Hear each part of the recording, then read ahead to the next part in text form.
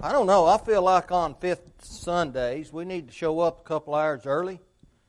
That way when we finish, we're finished before lunch. So that way we don't have to suffer. Too late this morning, though. 319 is the invitation song. 319. But too late this morning, we're just going to have to suffer. I told Wayman, we were talking, and he said, you know, we've got the best congregation of the Lord's people. I said, I think that's true. I said, we for sure have the best congregation of cooks in the brotherhood. Let me tell you, I've eaten a lot of fellowship meals and a whole lot of congregations.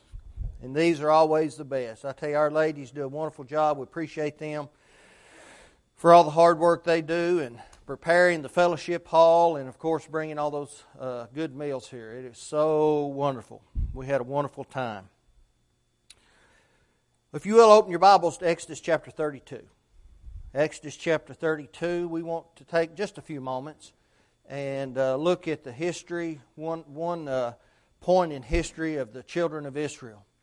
As we notice Israel and we begin to look at some of the problems that came their way, I think one of the things we're going to notice is they were looking for something, or they were, they needed to find something. They felt like they were missing out on something. They were looking around. And they wanted to gain something that they needed to get a hold of. But a lot of us are like that. We're all like that, aren't we? At one time or another, we've all been looking for something because something we felt like was missing, or whatever the case may be. Someone might look for a husband or a wife because they feel like they have that emptiness in their lives that they would like to share with someone. They look for different things, friendships, things like that. We want to form friendships and spend time together. Here's the thing that is missing in all people at one time or another. All people. Not everyone wants to be married. Not everyone wants to have 40 friends, right? Some people like to be by themselves and just be alone. That's okay. I don't think that's very normal, but that's some people are that way, aren't they? Where they want to have no contact with anyone. But everybody, at some point in their lives, they're missing a relationship with God, and they're looking for something to fulfill that hole in their lives. And that's what it is. It's an emptiness. It's a cavernous place within our beings where something is missing, and we're reaching out. We're trying to fill that in some way. I mean, look around the world. You have thousands of religions. You have no telling how many cult-like organizations where people have run away from home. Young people have run away from home. They've gotten involved in drug use or alcohol use or a thousand other things, and they come upon this group of people and they feel like they're at home because they've been missing that, right? Maybe they grew up in a situation where home wasn't that great and they didn't have the relationships. They felt like they needed it home, and then they go and they find someone. When you read interviews or watch interviews of those people who joined in with, just slipped my mind, Charles Manson. He got young people. Most of them were runaways. All of them were drug addicts. And he gave them a feeling of belonging. Right? And so everyone has got that feeling, and they're looking for ways to feel that within themselves. They want to feel like they belong. They want to feel like they understand a purpose in life, that we have a purpose in life. That we're just not treading water and just kind of going along and not really making an impact in the world. I don't think anybody in the world just simply wakes up one day, or most people, let me say, and says, I don't want to make any kind of a positive impact in the world. I don't believe that. I think most people, in whatever way, small or larger or even big, I believe they want to make an impact for the positive, whether it's just within their families, or whether it's within the community, or whether it's within the state or the world, or whatever the case may be. But they're looking for something, and I think people need that feeling. I remember Elizabeth Taylor once had several $1,000s worth of jewelry stole, and someone asked her, did you cry? She said, I'm not going to cry for something that can't cry for me. See, some people look to fill a missing place in their lives with material things, right? Well, she said, I'm not going to cry for something that will not cry for me. And I understand that. I think that makes a lot of sense, doesn't it? I think if we had all of the things that the world had to offer, and there's a handful of people out there that almost as if they have all the things the world has offered. You know what? They're missing something. They're missing something if they're not Christians, if they're not God's people. Now, we need to have the physical things in life, and that's not what I'm saying. I don't think that Christians need to be destitute and opposed to any material things. And there was a sect of people that lived like that during the time of the first century writers. And they felt like that all material things were wicked and sinful and evil. Now, obviously, that's not a biblical precept. We read about too many people in the Bible who were blessed with way too many blessings for that to be the case. But even if they have those things and they try to fill their lives up with that, they're still missing something. There has to be something solid. It's just like when you get hungry and you go to a meal. You know, we just had a wonderful meal, but if you go in and you just eat sweet stuff, you're not eating anything substantial, you know, you're going to get about half sick at your stomach, and then in an hour and a half, you're hungry. You're weak, right? You didn't have anything substantial. And that's kind of what that is. We fill our lives up with things that are not substantial, and then we're still missing something. We're lacking. We're still not feeling the way that we ought to feel. We're not spiritually healthy, right? But we have to look for those things in the proper place. And we're going to notice Israel was doing that. They weren't looking in the proper place. You have to look in the right place. That's what the title I've given to the sermon tonight. Looking in the right place. There's this story told. I used this illustration one time when I was in Cordova, and I've been waiting now for almost 3 years because I love this illustration to be able to use it here. Because it's just so humorous to me. There's a drunk, and he's standing under a street light, and he's looking around, and he's searching for something. A police officer comes by, and he says, "Sir, what are you looking for?" He said, "Oh, I lost my keys." So he starts helping him search for it, and they're looking around, and finally the police officer says, "Sir, are you sure you dropped them right here?" And he said, "No, I dropped them over there, but I can't see over there. I can see right here." It's difficult to look in the dark, right? It's easy to look right here. And that's one thing about looking in the right place. It's easy to look in all the wrong places, right? It was easy for the lost son to go into the far land because he had no restrictions. He didn't have anyone telling him, "Well, now, son, you shouldn't do that." Or, "Son, you need to think about this." Or, "You need to try to head your life in this direction." You know, it's a lot easier when we're young to be able to ignore that and go somewhere else, right? How many of us here wouldn't give any earthly possession that we have to talk to our fathers or our mothers one more time? Right? Get one more little piece of advice. I can remember growing up, I'd come home, my dad was always training me. Even when I didn't realize it, and I'd come home and I'd be thinking, "Oh no, here we go again." You know, I don't know how he's lived as long as he has. Anyone that's not smart as he is, right? Well, the older I got, the smarter my dad got. And now I look back and I think, I just want one more conversation. Because I would write down the real important things, and man, we'd talk about it. And I'd be set, right? I remember when my dad passed away the following summer. He died in January. And that following summer, we were in Memphis, and we were putting out a garden, and I was having some kind of a problem in the garden. I said, "Man, I need to call Dad and see what..." "Oh, I can't do that." And that goes on for a while, doesn't it? But see, we're looking for something. We need to look in the right place. We don't need to be like the drunk who lost his keys. He's looking where it's easy. Sometimes it's difficult to look in the right places because we have to give up certain things. We have to go through certain barriers, don't we? But that's what we need to do. Solomon is very famous for looking in all the wrong places, wasn't he? Solomon tried it all. Wine, women, and song, right? He did everything, and he did it to the excess. He wanted to know what his purpose was in life. Why am I here, and what am I supposed to be doing? Well, the problem was he knew exactly why he was where he was, and he knew exactly what he was supposed to be doing, but somehow, somewhere along the way, he allowed that to escape him. And so he carried out what we might call an experiment. He tried it all. He said, there's got to be a place for me in this world, and all along He had it right in His hands. And you know what? He was never able to fill that empty place until he came to the conclusion. Ecclesiastes 12, beginning with verse 13. He said, let us hear the conclusion of the whole matter. Fear God and keep His commandments, for this is the whole of man. For God shall bring every work into judgment with every secret thing, whether it be good or whether it be evil. Solomon said all those things in which he engaged, that he tried to decide if it was material things, if it was immoralities, if it was whatever, any kind of a sensual pleasure, physical pleasure. He tried it all. He said, it's just empty.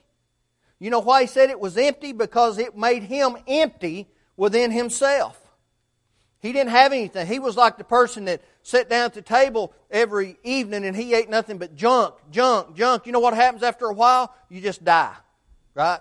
You just die. Your body can't sustain that. You can't do anything. You have to have something substantial, something to help you. And that's why he felt empty. It was empty. It was vain. That's what vain means, isn't it? Because he was empty and he was searching for something. Now, I want us to learn a little something from one. I think about Exodus 32, and I think that's the worst thing that they could have ever done. I don't know. I go back and I think about the times of the judges, and I think, man, that's the worst thing. Well, I don't know. I don't know what the worst thing is, but I know this is a terrible thing. We look in Exodus chapter 32. We read about how Moses went up onto the mountain because he knew, and the people knew, that God would bring them out of Egyptian bondage. And right before Joseph died, he told them, you'll bury my bones here in Egypt, but God will deliver us. He will visit us, and then you take my embalmed body. And they did that. They took his embalmed body in the coffin and took him to the promised land and buried him, Genesis 50, 24 through 26. Now here is the issue. This is what caused all the problem or got it going again. After Joseph died, the history of God's people continues with a statement, Exodus 1 verse 8. Now there arose up a new king over Egypt, which knew not Joseph. No longer were they going to enjoy the benefits of Egypt. They were given the best places to graze their animals. They were treated like family members of the king, and now it was all different. Now there arose a king who didn't know. He knew Joseph. He didn't care anything about Joseph. He didn't like the things Joseph had done, so he turned on the people of Israel. They began to beat them. They laid burdens upon them. A lot of people died from it. And so they just simply became slaves. Now, his people were to continue to looking for God and to continue looking for God in the right places. And that's what he expected, even during that 400 years in captivity. Now, at no time did God ever forget his people. Not at any time. But by them being in Egypt, that fulfilled two promises. They were going to be oppressed by a foreign nation, and they would become a mighty people down there. And that's what happened. And he would bring the children of Israel out of the bondage of Egypt by the hand of Moses, and they would march on into the promised land, and he would give them their inheritance. Now, as they were doing this, as all of this was unfolding, after 10 plagues that came upon Egypt because Pharaoh would not bow himself before the God of heaven, finally they invited the children of Israel to leave. They're marching through the desert. They come up to the Red Sea. Moses stretched out the rod of his hand and they crossed over onto the other side. And then when the Egyptian army came into the Red Sea, he stuck out the rod that was in his hand and they were consumed with the water and they were destroyed. You would think that made an impact on those people. You would think that by seeing something so magnificent, but that's not how we get faith, is it? All the miracles in the world, all the miracles ever recorded for us, they do not produce faith. Hearing the Word of God produces faith, and they were rejecting God's Word all along. They were rejecting it. Now, when we look at them coming out of there, and they're headed toward where they're going, they began to complain. That brings us up to Exodus 19:20, and that's when Moses climbs the mount. He goes into Sinai, And there he's going to receive the commandments from heaven. And as he was receiving the law from God, Exodus chapter 32, some things began to happen at the foot of that mountain. You see, Moses was gone and Israel was looking for something. But they were not looking in the right place. They began to look in all the wrong places, didn't they? Aaron, knowing better, fashioned a calf out of gold. And when he presented that calf to the people, they began to worship it. Now, they had lost something. They weren't looking in the right place. And so what I want us to be able to look at and understand today, when we look somewhere other than the right place, we may be getting something we think is great, right? You sit down, the first meal or two of supper, when it's just cake and ice cream, that's really good, isn't it? But after a while, it's not so good. You know, kind of reminds me of the story of Hansel and Gretel, right? They got to that house made out of candy and sweets, and they were starving, and boy, wasn't it good. Well, if that's what your diet is, after a while it gets where it's not so good. So they were looking for something. They wanted comfort. They were there. They felt like they were alone. But you know what it brought them? Compromise. That's our first point. They were looking for comfort, but it brings compromise. When you look for something, you're not looking in the right place, you'll get it. You'll get something. But often instead of comfort, it's compromise. And we see that happening to the people. And what was the problem? The problem was they were ignoring God, wasn't it? They were ignoring God. They were looking more to themselves. They were focusing on a man instead of on God. You remember what they said? They said, that man Moses, who brought us up out of Egypt. Listen, Moses didn't bring them out of Egypt. God brought them out of Egypt. He allowed Moses to lead them. And somewhere along the way, as they were traveling through that desert, they had forgotten about the comforts of slavery. And they wanted to go back to it. Doesn't make sense, does it? Numbers 11, 1 through 6. You know, God has supplied humanity with a short memory in some areas, right? And that's a good thing. That's good in a lot of ways. Something bad happens to us, we can overcome it, we can kind of forget about it, and we just move on. But that's not good in the religious realm, right? We have to find enjoyment in God. We have to find His commandments, and we have to continue in them. But they ignored God. And one way they did it, instead of looking inward, they were looking outward. They had to have something physical to touch, right? They told Aaron, make us a god. And you know what? He knew better than that. But he made the calf. They brought it out. They began to worship it because they needed to look at something, right? But what Paul say? 2 Corinthians 5:7, we walk by faith and not by sight. They wanted to touch something. Here is the reality of worshiping God. We can't see Him. He's invisible. We can't touch Him. He's a spirit body.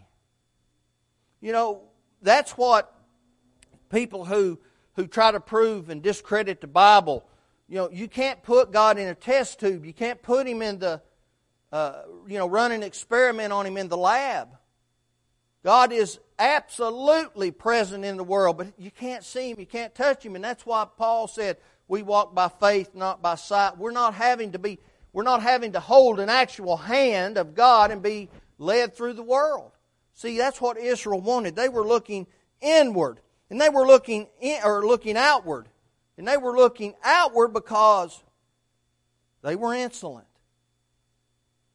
You know, that's just a hateful disposition, isn't it? The word insolent means insulting, contemptuous in speech or conduct, or overbearing. They wanted to worship against something they could see. They weren't happy to worship the invisible God of heaven.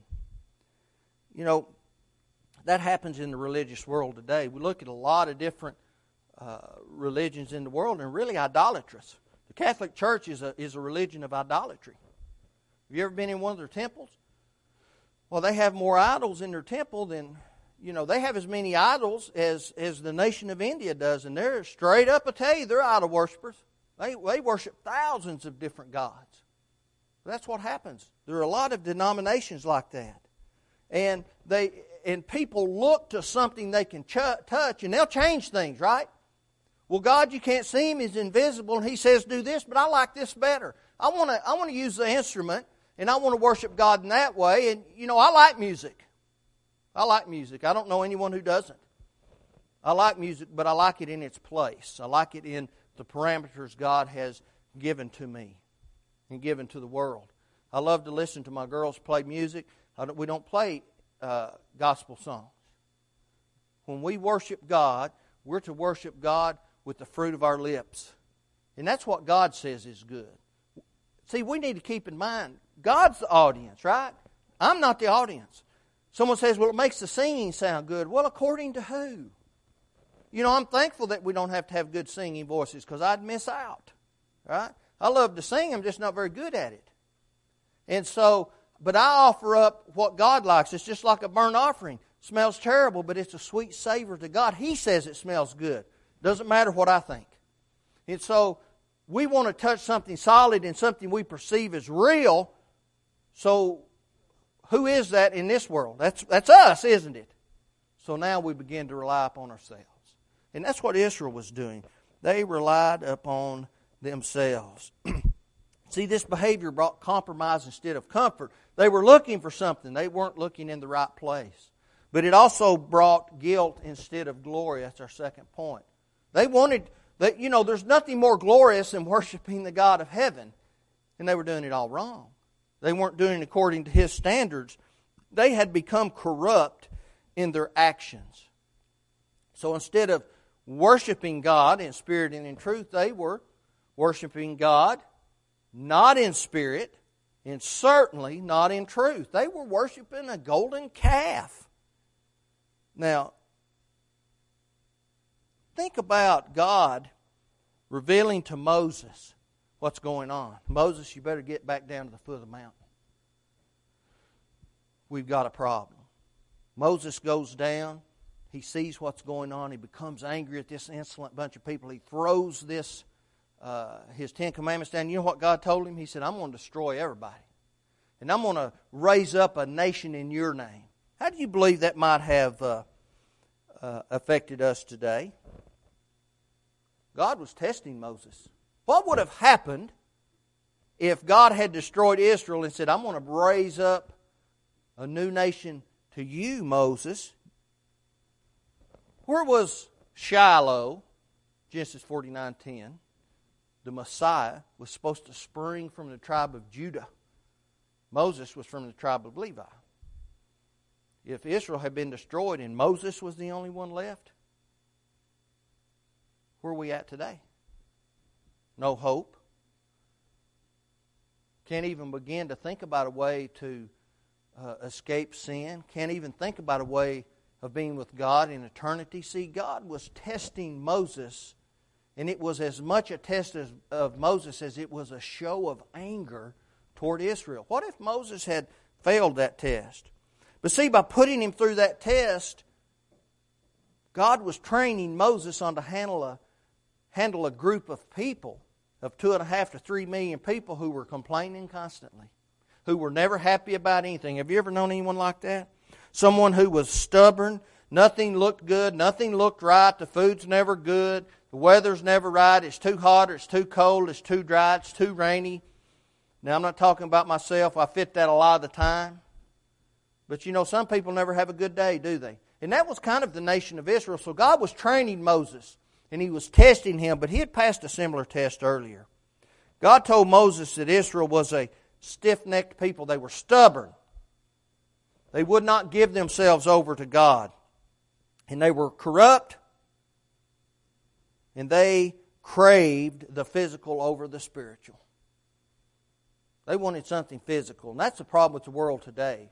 They're always looking for something physical in this material world. Look, God is not physical. God doesn't reside within time. This is just a little blip on the radar screen in reference to God, and we don't make any difference in the world in reference to God. He is the all-powerful being, and we need to make sure we please Him. The physical doesn't even enter into it. If we're going to find God, we must do it by looking in the right place. But God has shown us the exact way to find Him. He pointed us in the right direction. He showed us where the right place was. He sent Christ into the world. And Jesus said, I'm the way, the truth, and the life. No man cometh to the Father but by me, John 14:6. And all we have to do is to simply have faith through obedience, and God will save us. All that's necessary, isn't it? We have to have faith. That's necessary. We have to have the whole plan of salvation. That's necessary. We went in depth about that this morning. Faith and repentance and confession. Baptism. But here's the problem. The denominations of the world are not looking in the right places. They want to worship God. They want to be saved, but they want to tell God how to save them, right? We can't do that. God's given us something. All we have to do is accept it, and we can't change it. Someone dies, leaves you in their will. You go to accept the inheritance, and they say you get X, Y, and Z. They say, well, I want A over here. Well, you can't have that. Well, but that's what I want. That's what I like. I think that sounds better. That looks better. That's more convenient. Well, that's not what the will said. You get X, Y, and Z, or you don't get anything. Now, you don't have to accept it, but that's what the lawyer will say, won't it? Here's what you're allowed to have, and you can't have anything beyond that, and you can't just take part of that. If you want the inheritance, you take the inheritance, you do what you want to with it. Because once you receive an inheritance, you can throw it away, can't you? You can obey God and become a Christian and stop looking in all the right places and simply throw that gift of salvation away if we choose. It's up to us. It's our battle to wage and to fight. And we can do it however we want to. Instead of looking to God, Israel gave themselves to a golden calf who would not cry for them, who did not care for them, and had no feeling whatsoever about them being in the process of losing their eternal souls because they were being corrupt to an idol. Their behavior brought them guilt instead of glory. Finally, we notice that their behavior brought to them destruction instead of deliverance. What was the whole purpose? What were they upset about? Moses went up on the mountain. He'd been there for 40 days, and then they began to complain. Here this man Moses brought us out into this wilderness. What'd you do? You brought us out here to die. We need deliverance, right? That was the whole point. That's what they wanted when they were in Egypt, was deliverance. So God brought them out of Egypt. He brought them into the promised land, or he was on the way to come into the promised land. They stop. Moses goes and gets the law of God written on tablets. They begin to miss him. They don't know what's going on. They're looking for something. They want deliverance. They're not looking in the right place. So instead of deliverance, they received destruction, right? Because of the Egyptian influence of idol worship, the Israelites thought they would realize salvation through this golden calf. And so they worshiped the creature instead of the Creator. That's a problem, isn't it? And that's something Paul warned the brethren about in Rome. He went on to tell them in Romans chapter 1 that they worshiped the creature instead of the Creator. They knew God, but they didn't honor God. They built something that looked like the things around them. Do you recall specifically, Paul said that God demanded of them, don't worship any kind of an emblem, any kind of a statue. He talked about the stars, the moon. He said 4-footed beasts. And he went on and gave a whole list of things. What was Israel doing? They sacrificed to a god fashioned after the likeness of a 4-footed beast. Specifically mentioned. That was an all-inclusive list, but it means anything, right? But they chose one of the very things that God named. And Paul said that those were examples for us, 1 Corinthians 10, 6-8, that you neither be idolaters or anything else, or you'll fall in the wilderness just like the Israelites. Now, as Moses and Joshua descended the mountain, Joshua heard the noise going on. He thought a war was breaking out. He thought there was a battle being waged, and Moses said, no, they're singing. They're singing.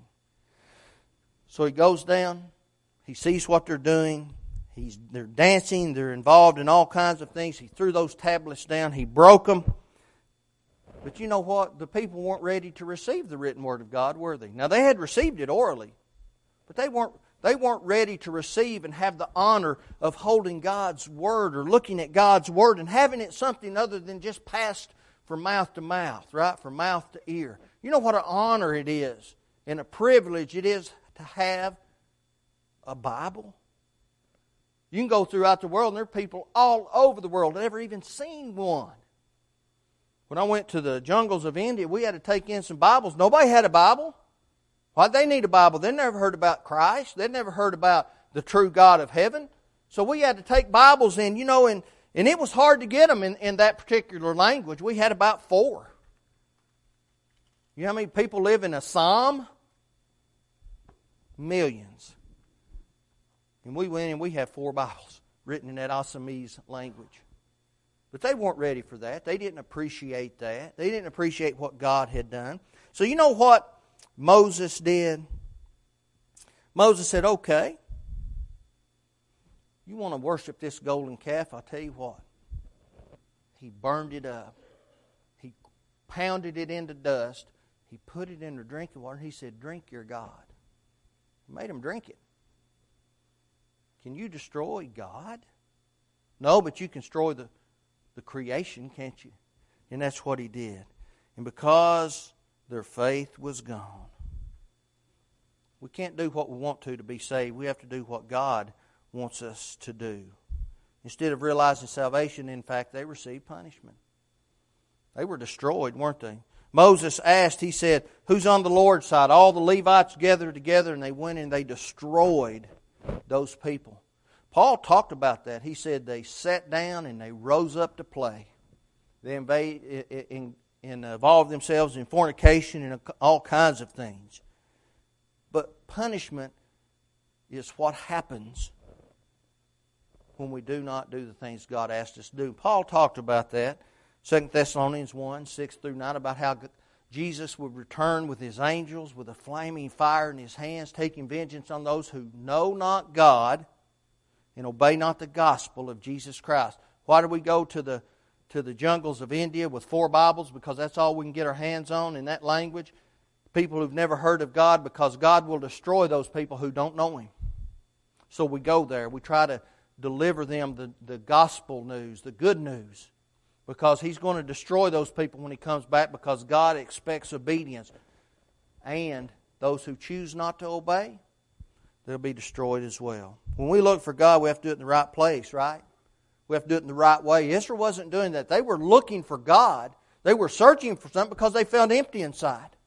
But just like Solomon said, you can try all these different things, but ultimately it's empty, it's vain because you're empty. In your vein. It's not fulfilling. It's not substantial. Right? We can't live unto ourselves. We can't be our own God. We can't live our lives in just simply the way we want to. If we want to attain heaven, we have to do it God's way. When they did that, they didn't receive comfort. No, they didn't receive comfort at all. It brought compromise. They compromised themselves. They didn't receive glory for worshiping God. They received guilt. They didn't find deliverance. They felt like they were all alone. They didn't find deliverance. They were given destruction. When we look for God, we have to do it His way, in His way. Period, right? We have to humble ourselves and understand what He wants and what He expects. And listen, it's not difficult. The difficult part, God's plan of salvation is not difficult. The difficult part is humbling ourselves, repenting, and giving ourselves to Him the way He wants. If you haven't done that, or for some reason you've gotten off track much like Israel did. Israel knew all about God, but they gave it all away, didn't they? That happens today. Sometimes we give it away. We don't need to do that. We can get it back. We have to repent, confess, ask God to forgive us, and He will. If you have need, answer the Lord's invitation at this time. If you're searching for something and you haven't been searching in the right place, let's look in the right place. Let that be known as we stand and as we sing.